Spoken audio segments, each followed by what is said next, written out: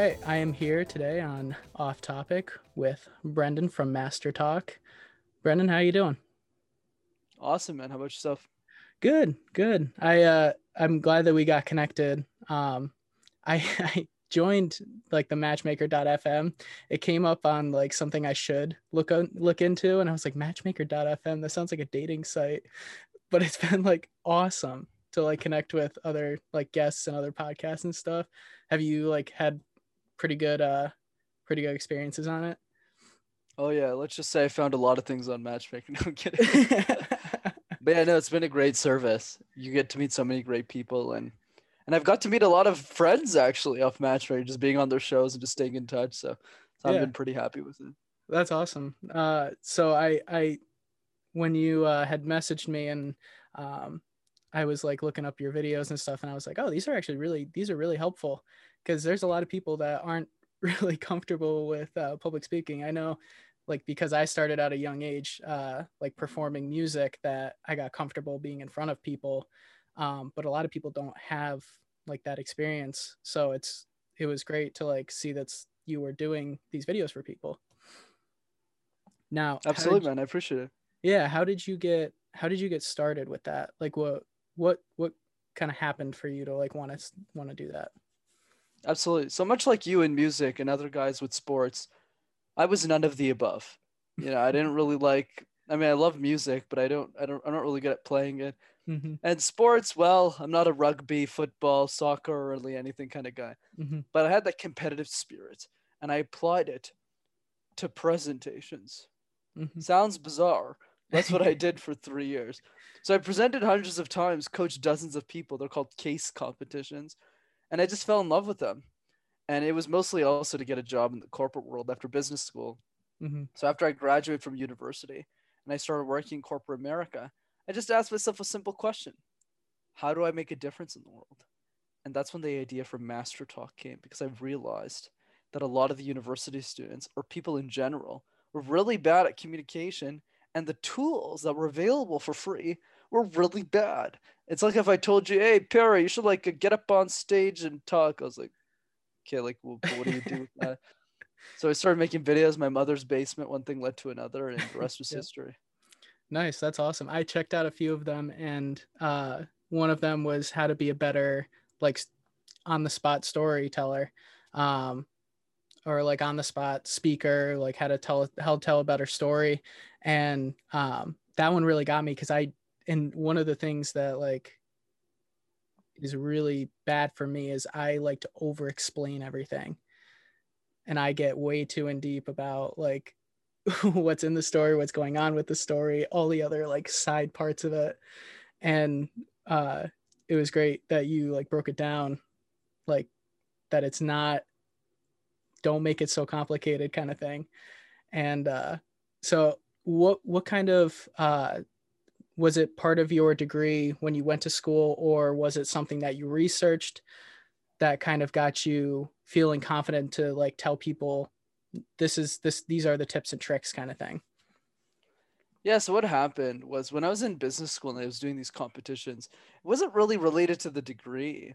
Mm-hmm. I just happened to be good at communication. And then the second year that I was in the program, there's just some things about ourselves, this is all of us, not just me. We all have that thing that we're just a bit better than everything Mm-hmm. else in our list. And in the second year, I realized when I looked at the program, because in the when you enter that next year, you're mentoring other students. You're not just competing in these competitions anymore. You're Okay. helping the new generation of university students too. And we also didn't have a speech coach because they're really expensive. Yeah. So I said, wait a second, why don't I just coach them? And I sucked. I had no idea how to coach them. I was some kid, but I did it for so long because I was literally coaching most of the students in that program. And those students aren't like playing local sports in like a city. These are students who are flying out to competitions around the world. Like Wow. literally, teams go to like Thailand, Singapore to give PowerPoint presentations. It sounds ridiculous. That's how it is. So I was training a lot of these. So anyways, what I'm trying to say is that's how I learned how to think about public speaking from a practical perspective. So I Hmm. know you said research. That's what I don't like about most people in the industry. It's like, why do we make communication so complicated? You know, you got to think about extrapersonal speeching and glossophobia and all this. I'm like, whoa, chill, dude. Like, whoa. And man, why don't we just use simple terminology that the general public can understand so that they're not scared of public speaking and that it's more accessible to them? Because let's face it, communication is important for everything that we do, right? Not just presentations. This is a small fragment. It's every conversation, every interaction you have while you're still here. Yeah, and I even know like my day job is I'm a teaching assistant at a high school, and one thing that I noticed immediately is just like I was saying before, I have a tendency to not necessarily make things as simple as possible when I'm trying to teach something to the kid, and they might understand everything I'm saying as I'm saying it, but the overload of information and like you said, to put it in something simple, like to say simple things and be effective, like that changes it. That changes it for everybody. That makes it easier for you. That makes it easier for them. And like you said, people are expensive to hire to train these people, like to train everybody, learn how to present better, talk better, like just generally communicate better. And if you can have that service that you're providing, it's kind of priceless if you like keep up with it, you know, if you prepare and practice. So it's really cool that you're doing that. So when you're talking about these competitions, I'm very intrigued because it seems like something like I just watched the Queen's Gambit, and it seems like this underground like chess competition, but for presentations. People traveling all over around the world. What did they entail? Like when you did your first one, what was that experience like? Like, kind of walk us through like what kind of goes on, because I'm very intrigued by this. Okay. Not many people go down that rabbit hole. Sure, let's do it. So here's how it works, and it's going to seem bizarre as hell. Perfect. Because it's very unique to the country and the region I live in. Like these types of competitions do exist around the world, but the version that I did literally only exists in the cities of Canada. And how it's called in French, it's called Jeux du Commerce. And Jeux du Commerce in English is Commerce Games. Think of it like the Business Olympics. So I know, once again, you're going to find me crazy, but this is what happens. This is great. Okay? So 13 universities. Okay, and there's 3 versions of the competition. One for the eastern part of Canada, one for central, and one for west. So think British Columbia, San Francisco, in that area. But SF is out, but you know what I mean, in that region. Right. And in these 3 regions, there's almost all of the universities, not all of them, but most of them compete at the competition, all of the business faculties. So say I went to Concordia. So you have McGill University, all the other universities, and they're business schools, and they all go together. So essentially what happens at this competition is the competition split into 7 key areas, but I'll summarize it in 3 to keep things super simple. Okay. 1 is academics. So academics is how do you present? So a case competition, for pretty 98% of you who don't know, it's a very niche community, is a business gives you a problem and you need to solve it and present a solution in 3 hours. So essentially, like, let's say me and you are on a case competition team with like Laura, where we get put into a room with no internet. We get thrown a case, which is 20 pages on average. We have to read the case, discuss the solution, make slides. Remember, no internet. Make slides, risk mitigation, financial statements, risk, like everything. And then at the end of the 3 hours, no practice time. We have to present back the solution to the actual executives of the company, depending on what the level of the competition is. So at international competitions, you're presenting to the CEO of the company. Does that make sense? High level? Yeah. That's pretty crazy that like this goes on. Yeah. Because like were they like companies that people like know, like household company names, or were they kind of like Canadian oriented, or like those other countries that you were in, were they more oriented like in that country? Loving the curiosity, man. You're clearly fit to be a podcast host. You got it. So it's a mix of everything, right? There's the general idea, to keep it simple, and then we can have a whole masterclass after this, is sponsors, like companies sponsor the competition. Because remember, like you said yourself, and I agree, you'd have to be really insane to want to do this for fun. Which means, if we think about it, the best business school students, the people you want to hire, are the people at these competitions. Yeah, this is like a Right? recruiting. This is like a recruitment in a And sort. that's Like, exactly. You're yeah. absolutely right. Now you're getting the link very quickly. I'm actually very impressed. Okay, I'm actually super impressed. But anyways, so think of here's a good way. You're American, right? Did Yes. I get that right? Or you Canadian? Yeah. Okay, American. Gotcha. So a good way of thinking about this is case competitions is the feeder school like Harvard, Yale, Princeton, and Sure. Pennsylvania are to maybe different academic roles or Mhm. banking jobs on Wall Street or consulting jobs. But case competitions are the feeder school for all of these Mhm. corporate jobs. So essentially what I'm getting at, so this program's been, so I was fortunate, right, to Mhm. be a part of the largest case competition program in the world. And I managed it for 3 years. Think of me as the dictator of that program for 3 years. It's a good way of thinking about me, which is a whole other thing. But the point is, an example I can give you, because you mentioned household names. I remember it was 4 years ago. This is a long time, maybe a year after I graduated, after I retired from case competitions, and I went to go watch because we host an international one in Montreal. We're Okay. literally 19 countries from around the world. I can't make this shit up. I know Yeah. it's crazy. Literally fly out. Like I had teams from like Hong Kong and Thailand. There's a Yeah. whole bonding experience there. I have like friends like 30 different countries. Crazy, right? And they all work at these top companies. And Right. you get there, and the case sponsor for the big case, there was like 5 cases that week, but the big one that the company spends like $30,000 to sponsor was Walmart. But the person who was giving the case, like presenting it to the group of students, Mhm. remember these are students, right? I want to reemphasize Right. Right. that we're presenting to executive. This is not a cashier at Walmart. Nothing wrong Right. with being a cashier at Walmart, but this is not the person who's presenting the case. Right. In that case, it was the senior vice president of Walmart Canada. So you literally had the president Yeah. and the dude under the president who's literally been working his whole life at Walmart, knows the business inside and out, and you're 20 years old and you have to present a solution to that guy. Yeah. And I wonder what their expectation is, because that's an interesting side of it too. Like, where do you have like an insight into what they look for? Or because like there's no way you can come up with an act like as a student with relatively no like problem solving, like higher up level experience. It's hard to determine a lot of those small intricacies that you can't think of when you've never been in it. So do you have an idea of what their expectation was in that sense? My short answer, not to get too crazy here, you would think that, right? You know, the Right. average student in a university, you're absolutely right. Like in the same way an average student at Concordia, any other university, yeah, Sure. Yeah. they wouldn't know how to speak to executives. Not these students. Okay. Keep in mind, this is the 1% of the 1%, not income, right, of craziness from Right. every business faculty in the world. Yeah. These students are machines. So obviously the executive for the first time doesn't have high expectations. Like what are they going to, in those formats, that's 24 hours, right? So Okay. the international formats are 24 hours with internet. So you have access to everything except your coaches. Okay. But in local competitions, it's 3 hours. So you have a day to prepare it.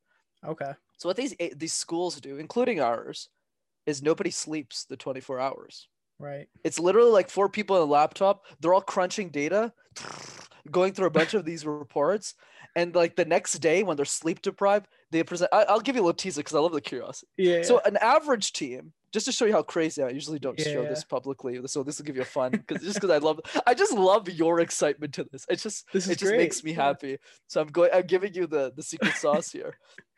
So an average case competition team, like any 20-year-old, right? A university like normally would. Sure. Yeah.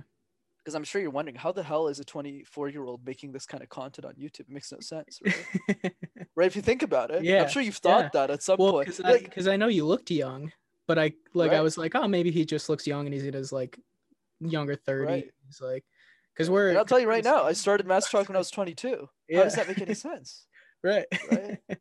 And you're probably the only person who realized that. I think I've done like hundreds of interviews. You're probably the only person who's like, wait a second, this doesn't make any sense. Well, I'm Most naturally communication curious. Yeah. experts, I'm naturally right? Because curious and like kind of like critical. So I'm like thinking, I'm like, huh, he seems kind of young to be like, Yeah. I wonder what leads to that, you know? I've got that. Right. You're like, is he ripping other people off? But once again, he can't be because he's applying the Right. advice that he's teaching. So that Right. something's off here. So I'll Yeah. clarify. Right, which I usually don't do on shows. Usually people just ask me questions about online presentation. I can walk away. And then people go, wow, Brendan is great. I go, next interview. Right. Anyways, this is fun for me. Okay, so let's do it. So average case competition, nothing wrong against the average, right? Mhm. I would have said something very different 4 years ago, but I have to be a bit more PR. Okay, nothing wrong with the average case comp. They're doing their best. So they walk up to the exact, after 3 hours of preparation, right? It's like Yeah. in the local. So they walk up to you, let's say you're the judge, and they go, hey, Perry, my name's Brendan. This is my team, Laura, Max, and Richard. And today we're going to talk about Walmart's growth strategy and how to be successful. So, Laura, did you want to start? So, average team, Right. world-class team that I would coach, something like this. Ever since I was a kid, every time I went into Walmart, I would see the different parts of the store, whether it was the electronics, the groceries. Walmart has innovated on how to bring the everything store that Amazon has revolutionized into every retail store. So now, as we think into the future, as more consumers are shopping online, how can we bring the Walmart experience to every household in America?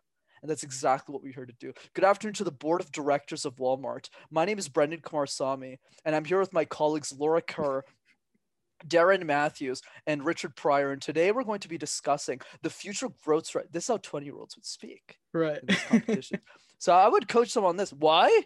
Not because we cared about presenting, because we had a maniacal obsession with winning these presentations. Right. So you had literally schools from around the world. Yeah. So, and anyways, it was nuts. It was the best 3 years of my life. I really miss it. And that's what led. Anyways, so going back to this. So what happened? Yeah.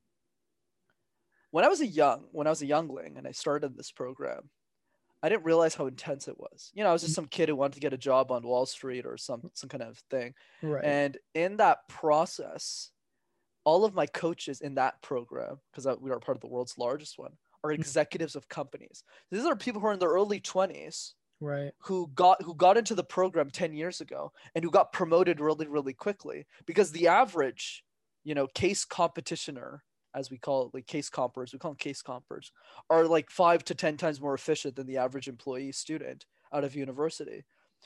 So you'd see like a 32-year-old as a vice president at a company, and the only give back he has time for, because he doesn't have any time, is he gives back to the program. Or she gives back to the program. So every team's.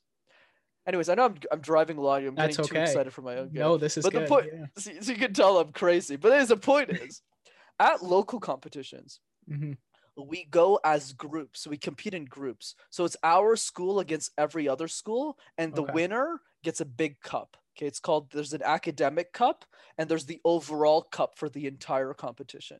Okay. And academics is 8 teams who present 8 different subjects. So we have an international business team, a marketing team, a strategy team, not a math team, a finance team. And those individual teams compete with all the others. So that's part 1, academics. Part 2, this is going to sound really fucked up. Okay, the second part is sports. This is an actual sports team. So we literally send... There's like a sport. So let's say every year it's like basketball and like a random sport, like foosball. I don't know, some random shit. Sure, yeah. And there's a sports team from every university that they also send to this competition. That's worth the other part of the points. And the third part is what's called participation. You're really good at this. I've never pushed it this far. Most people aren't that curious. Participation is who's the loudest school. So every team has a school chant. Right. So we have a JMSB chant for our school, and we have to sing all the other chants. And the loudest school, so the galas are insane. Like people are standing up on tables. It like plates break. It's nuts. I know this is crazy. I'll send you videos after. It's nuts. Yeah, this is awesome. Anyway, so essentially, that's the third part. It's a combination of all of these 3 areas. There's like 7 of them, but let's summarize to 3. That totals the overall points for the big cup. This is the School of the Year cup. Okay. Yeah. So anyways, the summary of this whole thing is from the ages of 19 and 23. My life was case competitions. I missed 4 Christmases. I was the dictator of the entire program. Anybody who wanted to take their holidays off doesn't get in the program. Like I would not let Wow. them in. That's how Yeah. competitive. Because the reason is because the competition is the first week of January, so it Yeah. just was Okay. Yeah. Yeah. unacceptable to Yeah. see your Yeah. family. You could.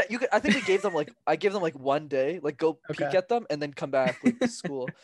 It was nuts, and honestly, it was the best 4 years of my life. Yeah. And that's how I mastered public speaking. So it's Gotcha. every single day I would either present or coach Mhm. somebody else. So it would be like for me a normal day would be sleeping 5 hours the night before. Let's say it's the last week of December, crunch time. I'd be Mhm. sleeping like 4 or 5 hours, coaching 5 teams at the same day, yelling at all of them, telling them that they sucked and that they weren't worth anything, and that and they would and I would watch them all slaughter everyone at competitions. Right. Like you would literally have like this girl who like starts and is really talented, like really starts to want to get in the program, but doesn't know how to Mhm. present. And then they go through me, and I'm just building up their confidence based on who they are. And I go, do I encourage Right. them? Do I shit on them? And then like at the competition, they go from that to like literally presenting like goddesses. Like literally, they just present, and the judge is Yeah. just like first place, first place, first place, and they would just Yeah. slaughter Yeah. everyone. So that's how I learned the trick of the trade and how this links to Master Wow. Talk. Yeah. Kind of got the full story with me. I love it. Yeah. My goal was never to be a YouTuber. My goal is to be a senior level executive like all my other buddies. Yeah. Right? Well, that's what all my buddies are doing, right? They're like managers now at this point. And they're just like speeding up the promotion, which is what I'm doing. I mean, I work at IBM as a consultant, right? Oh yeah. But yeah, because all of us got multiple offers, and then you kind of pick the job, you kind of pick the company you like, and you Right. go Right. Right. work there. You don't have job search issues if you're case comper, right? It's not Yeah. something we understand. But anyways, I looked at my life. I was 22 years old. I signed a really great company. I was going to be a senior executive at IBM for I was 30. And then I just looked at my life in reverse. I was like, okay, I'm going to be dead in like 50 years. Is there something more I can do? And the answer, honestly, has always been no. I was like, Mhm. I'm going to be an executive. I'll do really well for myself, Right. retire my mom, and she's retired now. It's really great for me and with the family. But I never had that big impact piece until a couple of months before I graduated. Perry, what happened was the 20th student, after all these people that I was coaching, kept asking me the same question I never had a good answer to. And the question was, how did you learn how to speak? Right? And I was like, I don't know. I was a broke student like you, probably. Right. Like literally 3 years ago, I was in university, broke student. Yeah. They don't have that much money. Didn't have a speech coach. Toastmasters is great for those who want to practice public Mm-hmm. speaking. But I didn't even have time for Toastmasters because I was busy coaching people. Mm-hmm. So I was 100% self-taught pretty much. And I'd Wow. watch other videos. Yeah, that's what happened. But after the 20th person asked me the question, kind of just said, why do people keep asking me this? Like, is there like resources I should be checking out? So anyways, I got on YouTube one day. This is 2 months before I started working. Mm-hmm. And then I watched a lot of those YouTube videos. And dude, like, I don't even want to, like, I usually sugarcoat this one a lot. I PR a lot, but I was disgusted by all the video content, right? I was like, I would look at a bunch of these PhD people and communicate. I was like, you're making this mistake, this mistake, this mistake, this mistake, this. Like, I would literally break apart their videos. And then I would look at their sub count, and their sub count like 90,000 on it. I was like, how the hell does this channel have 90,000 subscribers? Right. Then I went to the next videos, but it just kept happening over and over again. And then I just got more and more pissed. And that's more accurate than saying, Kara is very disappointed with all the content. And, I can do PR well, as you know, Right. probably at this point. But the point is, I was just pissed. I was like, this is all terrible. Yeah. And then the frustration grew so much because I was thinking about what I was teaching them. I was like, how is nobody sharing this for free? I was like, you can totally do this. Right. And then I just realized in that moment two things. One, I needed to be the person to do it for fun. I just started making videos in my basement, literally. Yeah. And the other part of that was I realized that I was the youngest professional speech coach of the world without even wanting to be. Mm-hmm. I started coaching CEOs when I was like 22 or something, like after I finished coaching the students. And that's what I do these days. But I think the key is like, I realized in that moment that like, wait a second, I could like make videos. Then the first 7 months of Master Talk, it was a stupid idea. I was making videos in my basement. Who the hell listens to public speaking videos? But the case compers kept listening. Right. Kept saying, I don't care if you're making videos in your basement. I've never heard this content before. Keep making it. Hmm. And that's when I realized I was onto something. And then the rest was history. Now everything took off. But that's pretty much the story, man. That's what happened. That's awesome. To be honest with you, I was not expecting to learn about this whole underworld of Me neither. I usually don't presentation. talk about it. I I love it usually though, keep it because under wraps because yeah. it portrays me in the wrong way. Because I'm like the Michael Jordan of case competitions in the sense of I'm like the Michael Jordan nobody gives a shit about, right? That's a good way of thinking about it. Because like I'm a part of this weird underworld. Like you'd literally see me like break students apart, and I apply a lot of that in executive coaching now with Hmm. people who can take it a bit more. But that's what I'd literally do. I'd be like, "You're not worth anything. You need to get better. Like this is terrible." And they Hmm. would go on to win international competitions, but because I had that obsessiveness, my videos had to be world class. Right. Like if I was going to start a YouTube channel, it needs to be like I had the best videographer, my best friend. I'm lucky that he's in my life. Same with my thumbnail. I have a TikTok artist who has like 2 million followers on TikTok, and he's like edging everything. Like everything I do, case competitions taught me Yeah. to be very obsessed. So that's how I learned pretty much 40 years of communication knowledge in four. Wow. Yeah, that's crazy because I love learning about these other like Subcultures. yeah, because it's so much fun because I grew up in a very small town. I shouldn't say very small town, but it's a small enough town. You're like New Um, York City. yeah, no, because I'm like 2.5 hours up from the city, and so I you get a lot of like some stuff that comes up from the city, like different things, um, but it's so interesting to find out like all this stuff because this is like a big deal for people, and for me it never existed in my mind until now. So it's really interesting to like learn about it. And so when you were coaching them, did you how do you have to apply to that or do they ask you? Like do you have to like go through a test to like to be a coach or do you have to like be asked to do it? Oh, that's super interesting. So I wasn't paid to be a coach, right? So Okay. that's one thing I want to have. I get paid now, I'm a professional speech coach Right, now, right, blah, blah, right. blah. But when I was in university, how it worked essentially, think of it like a student club, but like a student club that runs like a machine. That's a Okay. good way of thinking about it. It's like a company within a university. That's probably the best way. So nobody gets paid. It's pro bono. We're all kind of Mhm. helping students out, like creating an experience, like people who Right. organize frosh or different university activities. But we took it very, very seriously. So every year, and that's what we're renowned for at Concordia. It's probably the only thing people know the university for because it's not really at the top of the rankings. Is really the case competition program. That's why most people join. I didn't know about case competition. I just got lucky, really. I didn't know Okay. what this thing. I didn't even know what a, if you know the company Price Waterhouse Coopers, which I worked at before IBM. Okay. I thought it was a water bottling company. It's how lost I was. And it's an accounting firm, right? For people who know the Yeah. company, would laugh at this and just go, "What the hell? This guy's so lost." But anyways, when I started, that's how the process works. Is around yeah, it used to be 400. It's probably like 300 now of people apply for the program every year, and 80 people get taken. So it's not so bad, but it's still Yeah, competitive. it's still enough where enough people are not getting it where it's very selective. Yeah. And when I was running the program, because there's like three different. Anyways, I don't get into that much detail, else it's just boring for your audience. But there's three different classes. I was the head of one of those classes for like two Okay. years, and to get into my class specifically, Hmm. man, picky. I was really picky. So like let's say I get into final round and let's say out of 300, there's like 3 rounds to the process. We probably trim like half of them until finals, and then the last round we trim another half and then the other half get into the program. So Fun. usually if somebody says like, "Oh, I want to take 2 weeks off Florida, vacation," we usually don't say yes at all. And if they go, Hmm. "No, I just need a couple of days," they would still get in the program. They just wouldn't get into my class, right? It would Gotcha. just be like, go into the other classes. Don't. You Yeah. won't like me. Like, you won't be. So yeah, that's pretty much that would happen. And then in the first year, I probably did. So me personally, I've probably done 50 case competitions myself as an individual, which is a lot. I've probably done the most, Wow. except Yeah. for maybe one or two other people who are doing very well for themselves in life. I've probably like top three. I've like we're talking like top three of like this program's been going on for like 25 years. 80 students times 20, that's 1,600 people. So Yeah. out of those 1,600 people, I was probably top five, something Wow. like that.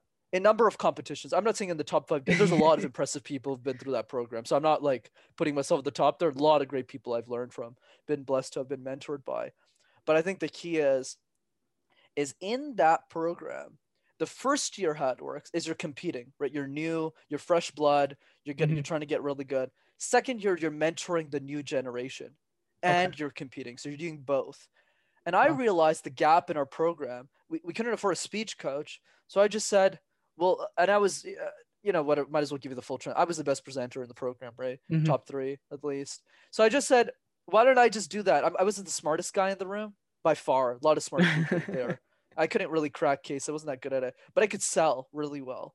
So I said, okay, let me start coaching. I didn't really know what I was doing, to be honest, Barry. I was kind of coaching them, but I'm kind of overplaying this. I wasn't really that. I was bad. I was not a very nice person, but I wasn't a dick. So what I mean is, like, let's say I would give them tips. It would be more of a discussion. Do you think the way I'm coaching you makes sense? So a lot of my curriculum is not just built on me. It's built on the ideas that I've generated with the whole group and saying, am I coaching you guys in the right way?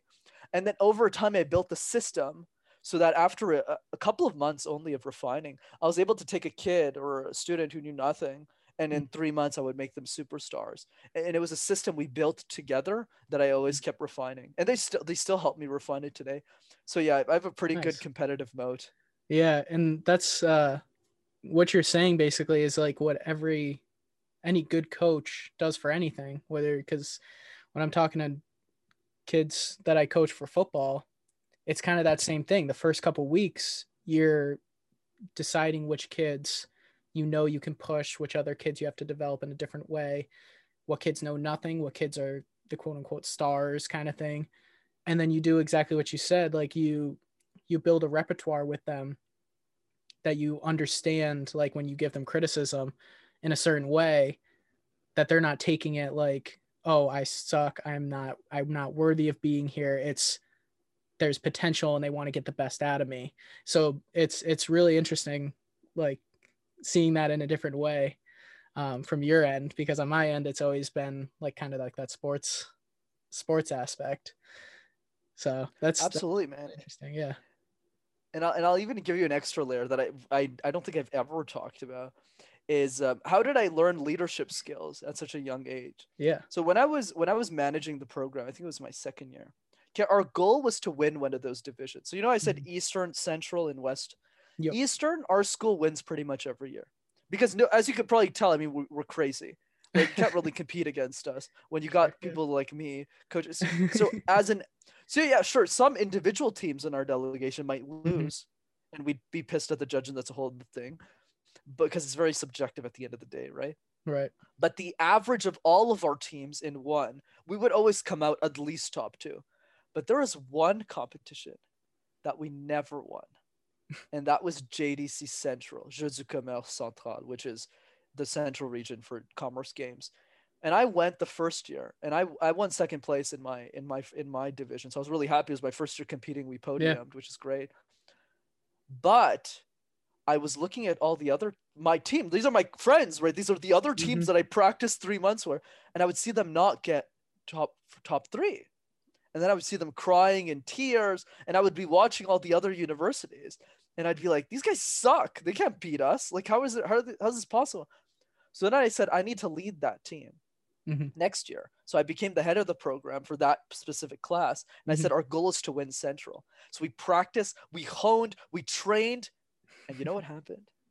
The day that we went out, so Canada's cold and shit. So anyways, the competition was all the way there. So we had to take like a 9-hour bus. Oh my God. And so after 4 months of practice, so what happened? The roads were blocked and the competition got canceled. So after a year of hard work, all of the delegates were like super, like they were all stars. Like these were all like my babies, right? Like I spent like my best soldiers, like lieutenants, they were like crazy. It was gonna be the first year that our school took the academic cup. It never happened. The competition got canceled. I think half of the people on the bus were suicidal. And I was the head, and I'm like not like kidding, like this is serious. Yeah. And I was the head of the program. So think of like a 21-year-old who has to manage this. And Yeah. me, like I spent a year of my lifespan getting to this competition, Right. and to find out everything fell apart. And Yeah. man, it was a tough leadership lesson. So I had to get up, not cry, and like sit down next to everyone and be like, hey, Hmm. is everything okay? Is there anything? It was the toughest leadership lesson I ever Yeah. learned in my life. But because I learned it so young, it Hmm. gave me the skills to coach people triple my age. Hmm. Because I'm sure another question you're probably thinking, why do 45-year-olds pay this guy money? Right? It just makes no sense. Right. So, and then obviously, don't worry, there's a good end to the story. A lot of, we're giving up. But then the following year, one of my lieutenants took the lead of the program, and I supported him Hmm. because I got kicked out for some other reason. But anyways, I was too aggressive. But anyways, the point is, I got reinstated. Then me and him, we worked together, and we ended up winning the academic cup the following year. So which was cool. Awesome. Yeah. And then I retired off that. But I think the key is lots of shit happened in my life in 5 years. A lot of so essentially what I'm saying, Perry, it's a good way of kind of summarizing this entire conversation for people who are still listening for some reason, is the power of serendipity in life. I was lucky that I was born in a first world country. My parents immigrated a year before I was born into Canada. And then I had to be born in Montreal. I had to go to Concordia University specifically to go Hmm. to the world's largest case competition pro. I had to love I had to go to business Right. school. And then all of these random things Yeah. lined up so that I could be the next Dale Carnegie Hmm. and a better version of he was, because he wasn't born in the right time period of history. Mm. All of those random, in the same way Bill Gates was born in the right time period, all that stuff. Right. Yeah. So that's the message I think from everyone, is look in your own unique experiences, Right. embrace your own insanity, fall in love with it, and you'll end up on a path that is only uniquely yours. Like what I'm Yeah. doing today, Perry, that's what I'm very proud of. It's not like the followers, is that what I'm doing, literally no one in the world can do, because of all the back end system that nobody sees. It's Right. it's like how LeBron James spends $1 million on his body, with Right. his trainers and stuff. Hmm. I have a similar mindset and a lot less money in the context of public speaking, right? Right. Where I have like a team of like 50 people who are always watching my videos and giving me Hmm. feedback on ideas that I Yeah. never thought of. That's really cool. That was a lot of new Yeah, you really new got stuff. everything, I man. You love got it. the Yeah, full that was story. great. So when you graduated and you were done with the case Fuck, you don't want to ask me about online presentations, man? Isn't it all the rave? No, I'm kidding. I keep going. well, we will get to that at some point. Yeah, I'm But kidding. It's a useless question. I get it so many times. I'm tired of answering. Anyways, what were you saying? Go for it. then perfect. So you started working for IBM. So what are you so in there you're like coaching people there, or is that outside of the job? Right. So the idea with case competitions is very reflective of this profession called management consulting Right. slash technology consulting. So just as a summary, once again, for those who are still listening, management consulting is a profession where you essentially solve problems for businesses. Okay. So a company that's more well known, it's called McKinsey and Company.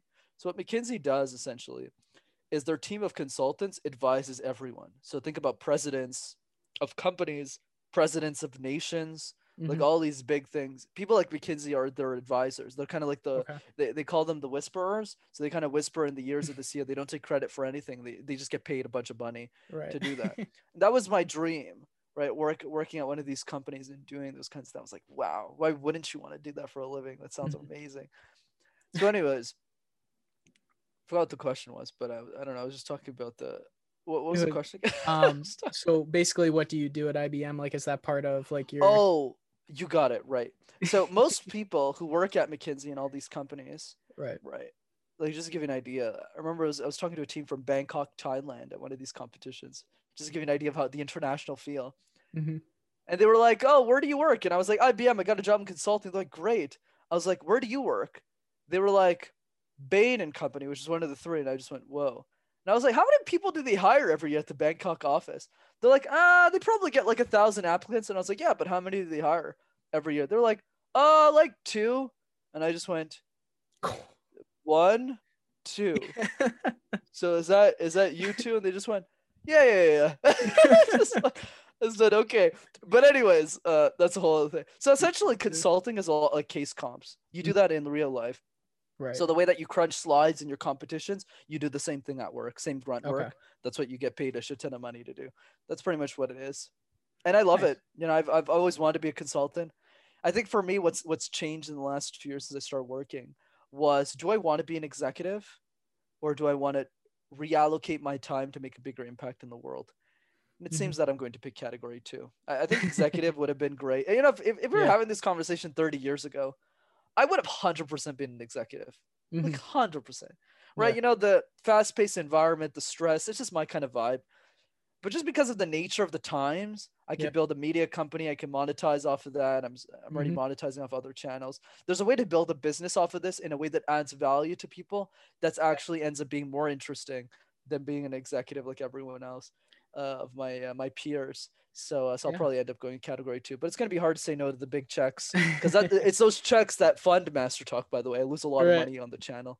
Yeah, just so people know that I'm not a greedy asshole. Yeah, it's tough. It's tough making those choices between even just doing something even that you love versus something that gives you stability in a sense, you know. And especially when you're talking about like a podcast or a YouTube channel, or like being a musician or whatever it is that's more entertainment based and less about um, like profit seeking. You know, it's very based in making sure people are entertained, and they're, whether you're teaching them something or not. Um, and I can imagine I'm not in the same position where I'm looking at a big check versus like this, so it makes it a little easier for me to say, "Oh, I'm gonna spend more time doing podcasting," you know. But it is that tough decision between, especially at such a young age for people, like even people who aren't necessarily like 30 years old and looking at being an executive, just as soon as they go to college, and all of a sudden they have to plan their whole life. And it's a really weird decision that we put on people. It's very interesting because you really don't know yourself until after a lot of those experiences. I would even argue most people never find themselves. Yeah, and that's another point. And you can even argue further with that, that it's because of the system that we have in place that doesn't allow people to do so. And I think the exploration of finding something that you enjoy, and the fact that most people would look at what you're doing and what you like, the paycheck, like you're saying, they'd be like, well, you got to go work for the paycheck. But the difference is they're not you and you're not them, right? So it's like it's finding everybody's individual place where they can go to bed at night and say, like just what you were saying, I made a difference. I'm making a difference. I'm helping people. I'm putting a stamp on something that I know I can help people with, and that's what's important to me. And it's really cool that you're kind of working into that, and um, like kudos to you for kind of doing that, because I think a lot of people would just be Ah, like, no, just I think one thing I want to add to that is I don't see myself as altruistic or impact driven. You know, that's not me. I think it's more about saying what selfishly benefits me in a way that drives my happiness further the most. sure, yeah, Right? That's just the honest answer. And for right, me, yeah, you know, the reason I do Master Talk, yeah, it's definitely to help people for sure. And you know, I've been very fortunate. A lot of people have been impacted by right, the work that I do. But I think the big thing is, without Master Talk, who am I? hmm You know, after case competitions were over, similar to how, once again, people won't understand this, and it seems like you might will, so maybe hear my cry. When it's like when professional sports athletes kind of right, retire, and they're the like, hype is over. yeah, Yeah, you can't recreate 40,000 people screaming your name in right, a stadium, or your team's name, whatever the for case sure, is. So same thing with me. I had a miniature version of that where I was the king of case competitions, hmm like the absolute king. Like I was the undeniable god of case competitions until I retired. right, And then when I retired, well, I'm not competing anymore. It's weird. You yeah, know, it's either you become a coach or you just don't compete. You just kind of yeah, walk away. And yeah, I've seen a lot of my friends kind of struggle with that, right? Because you kind of just done. yeah, You're like, wait, I did all these competitions, all this fun, all these late nights to work at a company right, and not use my intelligence to make a difference. So yeah, Hmm. it hits a lot of people. I think that's what most people don't get is like, there's no way out here. Right. The only way out is the way out that you choose for yourself, Hmm. that you can only create for yourself. So for me, it's not like any standard conventional way of living life is almost definitely going to make you unhappy, Hmm. in my opinion. Like, I think the only way to be happy is to create your own unconventional path and realize you're the only person who can walk on it. Yeah. No, I should I probably write totally that agree. down. Yeah. That was not so bad, but Yeah, I you could start think start Brendan's mantras. master life. I don't know, some shit. There you go. Yeah, because like you said, like I do agree, like everything that people do that looks unselfish is also selfish. Like there's always that aspect of it. And I don't think that's a bad thing. I think people have a bad, No, I think that's a great thing. yeah, and I think that's very like misleading to people when they're trying to do something good, that they're like they might get a hiccup because they're like, well, this is, am I just doing this for me or am I doing it for them? And I don't think it matters. Like I think it does to a certain degree, like if you're only doing it for yourself, but if you can recognize that something makes you happy, that doesn't mean you shouldn't, like it shouldn't feel bad that you feel good for doing it, you know? Like that. So Right. it's that's always been a thing. Like even so I'm a musician and I play like gigs when everything was open and everything like that. Um and just like you said, like I'm entertaining people, but that show is for me. I love playing in front of people. I get a kick out of people getting hammered and singing along to the songs and all that stuff. You know, it's just a fun That's experience. sick, Like, man. I love yeah, it. like it's a good time. And I'm not playing in front of hundreds of thousands of people or anything. It's like In the same bars way, and I'm not stuff. speaking to hundreds of thousands of people, right? Right. But it's that same feeling. It's like even when I'm playing alone in like my room or something, like I still get that sense of like I'm playing for myself. But when when I book a gig or something with my band, I don't do it for free, you know? Like even though it's very like personally a very good thing for me to do therapeutically and just for fun and like all this stuff. They ask me how much like they have to give me. I'm not saying nothing. And that is and that's part of that too, you know? Like it's a very interesting thing, and I think people like kind of mislead people into thinking that you can't do things because like good things for other people or entertain people because it doesn't make any money when there's no proof in that, or there's just because it's selfish of you for wanting to do something that helps people without the actual like non-selfish aspect, you know? Like it just doesn't exist. So what you're saying is perfect. Like you got to find your path and get there with it, and it's going to be your own unique path, but as long as you follow that and it means something to you, then there's no other there's no like back and forth with it, you know? Like that's the direction. I'm with you, man. Like a good way of thinking about this, because it might be complicated for a lot of folks, is I've always believed that the one habit that people need to implement in their lives that most people don't do, or don't just because they're too scared to, Mm-hmm. is not yoga, it's not meditation, not drinking a green smoothie every 3 hours. Though all that stuff is great. It's asking yourself one hard question about life every single day. What are you pretending not to know? If you had Mm-hmm. all the money in the world, how would you spend your time? If you died tomorrow, what would your funeral speech say about you? If you were God, what would you do first and why? And what is the truth that you believe in that most people think is stupid? These are Yes. the questions that lead to truth, but most people aren't willing to ask. Mm-hmm. And that is how you arrive at your truth. Don't you find it odd that a 22-year-old kid like me started a YouTube channel on public speaking communication tips specifically, and then started coaching executives, is Yeah. literally talking to on a mattress he sleeps on, lives in his mother's basement, karaoke's in 8 different languages, dances alone in his basement for an hour a day, and loves Justin Bieber? How does that make any sense? And that's it's the point I'm yeah. driving. It is your own insanity that allows you to derive unique insights on how to live life by your terms, that adds value to society in a unique way that only you can add. Because only one thing is true, there's only ever going to be one version of you. Mm-hmm. Yeah. So the best way of doing that is to express that unique version so that you can create something that's uniquely yours. Hmm. And you might not find it for 20 years. It's definitely possible, but you never will find it if you never ask the right questions. Yeah. And we're on the same wavelength here, because that's something that, We're on the same yeah, space. because you put it in, you put it in better words than Because I'm the I could have. communication guy. I got Right. it. But that's exactly like, because I think I do that without, like, with you saying that, it makes sense, because that's exactly what I do. I do ask myself those questions, like, if, like you said, if I was to die tomorrow, like, what would be the eulogy of that? What would I look down, hopefully from heaven? Well, hopefully. Maybe in the middle, Right. Somewhere in the middle, whatever it is. at like Maybe Burger King or Valhalla, yeah. something.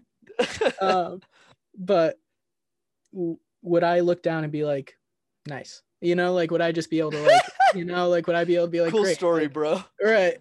So, and one thing that, like, completely changed the way I viewed that kind of like mindset, was when I was like 15 or 16. My grandfather died, and he was one of those people that, like, changed. He was a principal at a high school, and, like, changed people's lives, and, like, did a lot to, like, help people. He just was one of those. He was one of those people, and the line of people that went out of, like, the funeral home was crazy. And just, like, 20, 30 people, 40 people just coming and saying to me, like, oh, your grandfather was my principal, like, when I was a kid.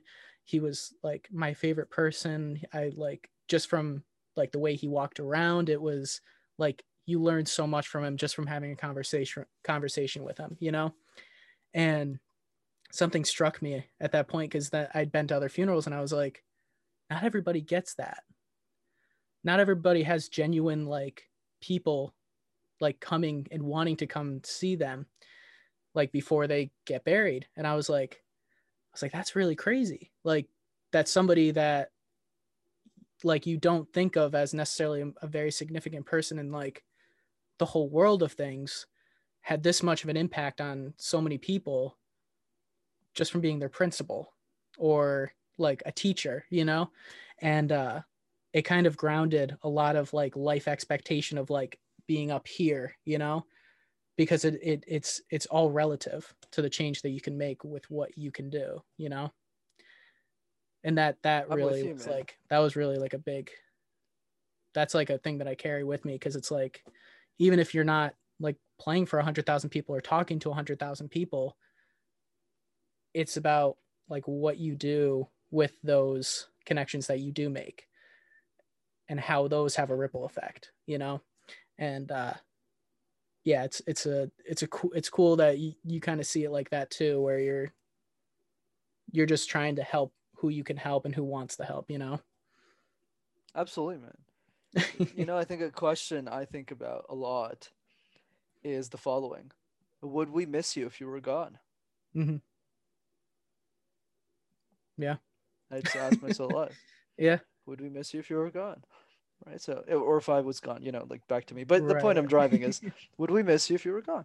Yeah. And it's that answer that's always motivated me to be like, well, if I was an executive of a company, yeah, people would miss me if I was gone. The people of my family and Hmm. people I care about. But what if I served the world? Hmm. What if I created resources that everyone is too selfish to kind of build for other people in the communication space because they mint so Yeah. much money from their profession? I kind of just said, what if I just democratized it? Hmm. What if every, 8-year-old girl, the next Elon Musk is probably like a Cambodian 8-year-old girl somewhere. Yeah. And she still hasn't made it yet.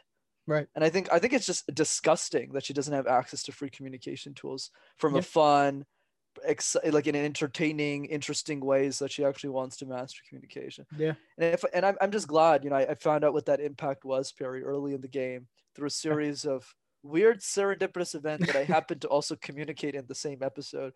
But yeah. And so I guess we'll see what happens with the rest of my life. But I'm only playing for legacy now. I think money is secondary. I mean, I live in my Hmm. basement. I don't even have a pair of shoes. Like, it's literally, I Hmm. really don't care about anything except for legacy Yeah. now. So Yeah. And it's about, because, like you said, like, you said in the earlier part of the interview, you're like, when you were thinking about starting it, you're like, I got 50 years left. What can I do to like change things? And that's exactly what it is. It's a short but interesting ride if you want it to be, you know? So, and that's kind of why I started this, is because I was like, there's like billions of people out there, and I only know, like actually know, maybe, 3. yeah, like maybe 10, 20. I'm like the third. Yeah, like it's like I'm usually a very social person, but when you like it's one of those things, like you said, it's like, do I truly know more than maybe a handful of people, like truly know them? And one of the things that I liked about like starting this podcast is I could just talk to people, and I have a natural curiosity, like you've seen, and things.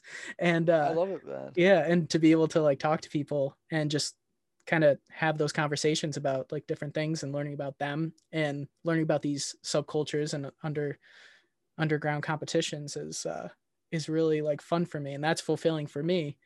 And it's something interesting that I think other people will listen to and be like, holy shit, I didn't know that was going on. Or there's maybe a 10-year-old kid that hears about this and is like, oh, that sounds great. You know, like there might be the, like, you know, and everybody learns about things.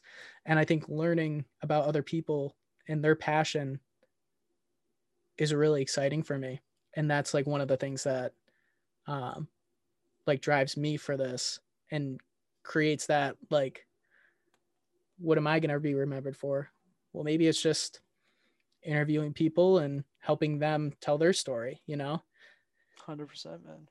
Because that's how I like it. You know, I like asking people about themselves. And when you talk about a competition, the first thing I did was go,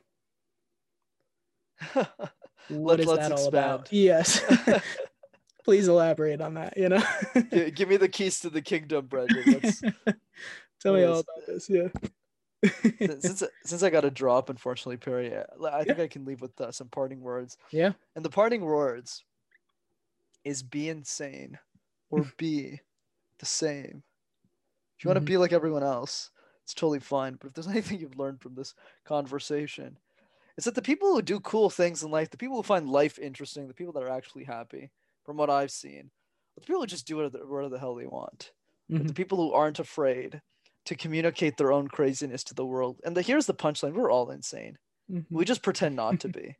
Right. You know that Sunday where we want to read a book instead of going to a bar. You know, we pretend that we want to go to the bar, but we don't really, right? Or just other insane stuff like putting ketchup on eggs or something crazy. But I think the point is, if you communicate that insanity to the world in the same way I did or in the same way you did in this episode, I think your life will just be better.